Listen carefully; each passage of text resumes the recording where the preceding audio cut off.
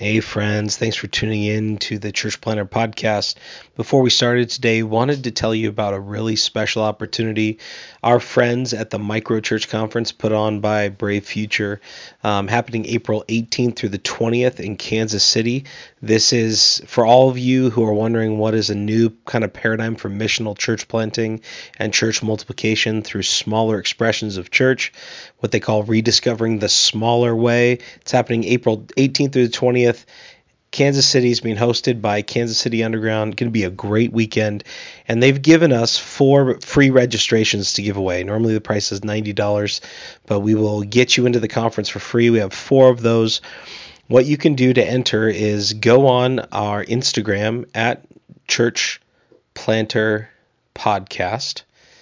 And there you'll find a DM button. Click that DM button. Send us a DM with your email on it and your name and where you serve. So your email, name, where you serve, and you'll be entered to win one of 4 Micro Church Conference registrations.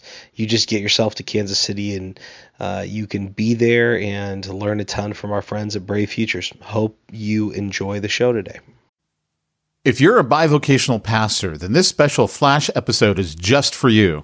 I'm Pete Mitchell, and in between our regular Church Planter Podcast episodes, I'll be bringing you insight and ideas to help our bivo pastors have an easier and more profitable go at it.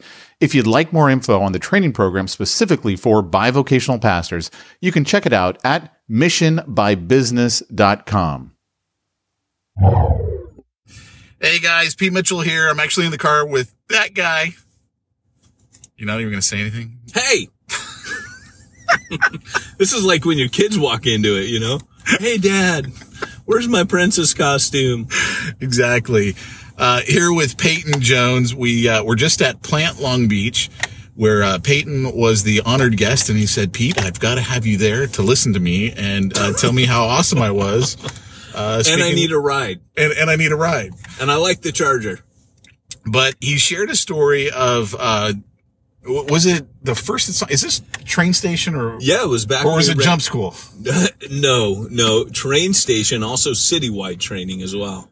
And so he has an assignment that he has all these church planners do the very first week. So why don't you tell him what that assignment is? So on the very first day, at the end of the day, I give them homework. And the homework, I just say, all right, guys, your homework this week is to go and lead someone to Jesus. And normally the reaction to that is kind of like they all kind of look stunned. And then they think I'm joking. So they start to kind of smile and look at each other kind of nervously like, oh, haha. And then I say, no, I'm being serious. Like, you actually need to go lead someone to Jesus. And then when they kind of give me that look again, like, what? They look like deer caught in the headlights. And I go, listen, rock stars, I read your newsletters, right? And you're telling people I'm going to go tear this city up for Jesus. Well, the problem is I've just asked you to go lead one person to Jesus and you're balking at it. Well, if I were to maybe tell the next bit of the story, that first time I ever did it, one guy, I just threw out there on a whim, hey, why don't you, look, it's getting close to autumn. This was September of 2015. I said, it's getting close to autumn. Why don't you go get a Starbucks Traveler? They're $12. Sit on a bus stop and just offer people coffee on a cold morning. See what happens. And this guy did it. And this one guy, who's an African-American in his 50s, stopped and kept talking to him, missed his bus twice to work, was totally late to work, but got saved.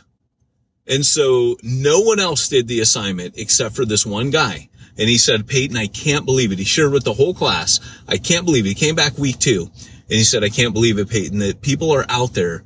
All they need is someone like me to just be intentional, to share the gospel and to tell them about Christ. And he goes, and that just right there has changed everything. And he's still at it. He's still planning. Stuff like that is transformational. But for me, it's kind of like, yeah, you can't be the rock star and tell everybody like, yeah, I'm going to go tear up this city for Jesus, if you're balking when it's just leading one person to Christ. You know what I'm saying? Yeah, I guess the safety of being up behind the pulpit might be what some people are looking for, but what's really the reason why you're getting into church planning? Yeah. Is it really to reach the lost, or is it to be the next megastar. In fact, I know a guy who who was going to be a church planner, and he's not anymore. And I remember asking him, I go, what changed for you? And he goes, actually, in working with Peyton, I began to realize that my heart was not in the right spot, and it would have been all about me. And, creating a church basically that it was all about me as the senior pastor. And that's not the right reason to get into it. He actually had that moment, at least before he started his church. But, I was listening to that story today. It was actually a really good talk. You didn't need me there to tell you it was a really good talk. Hey, I just had you there to make sure I was doing all right. And when you knew I was, you fell asleep, and that told me I was right on target. That's true. I did fall asleep. And, but I was like, man, I want to share this with our Bivo pastors. I think they'll get a lot of good value out of it. So anyway, thanks for sharing that, Peyton. Thanks for broadcasting this from a very cool car like a Charger. Just a little tidbit. I was saved in a 66 Mustang. Which is a little bit cooler than my car. I don't know. They're about the same to me. I'm feeling this. All right, guys. We'll talk to you later. Take care, everybody.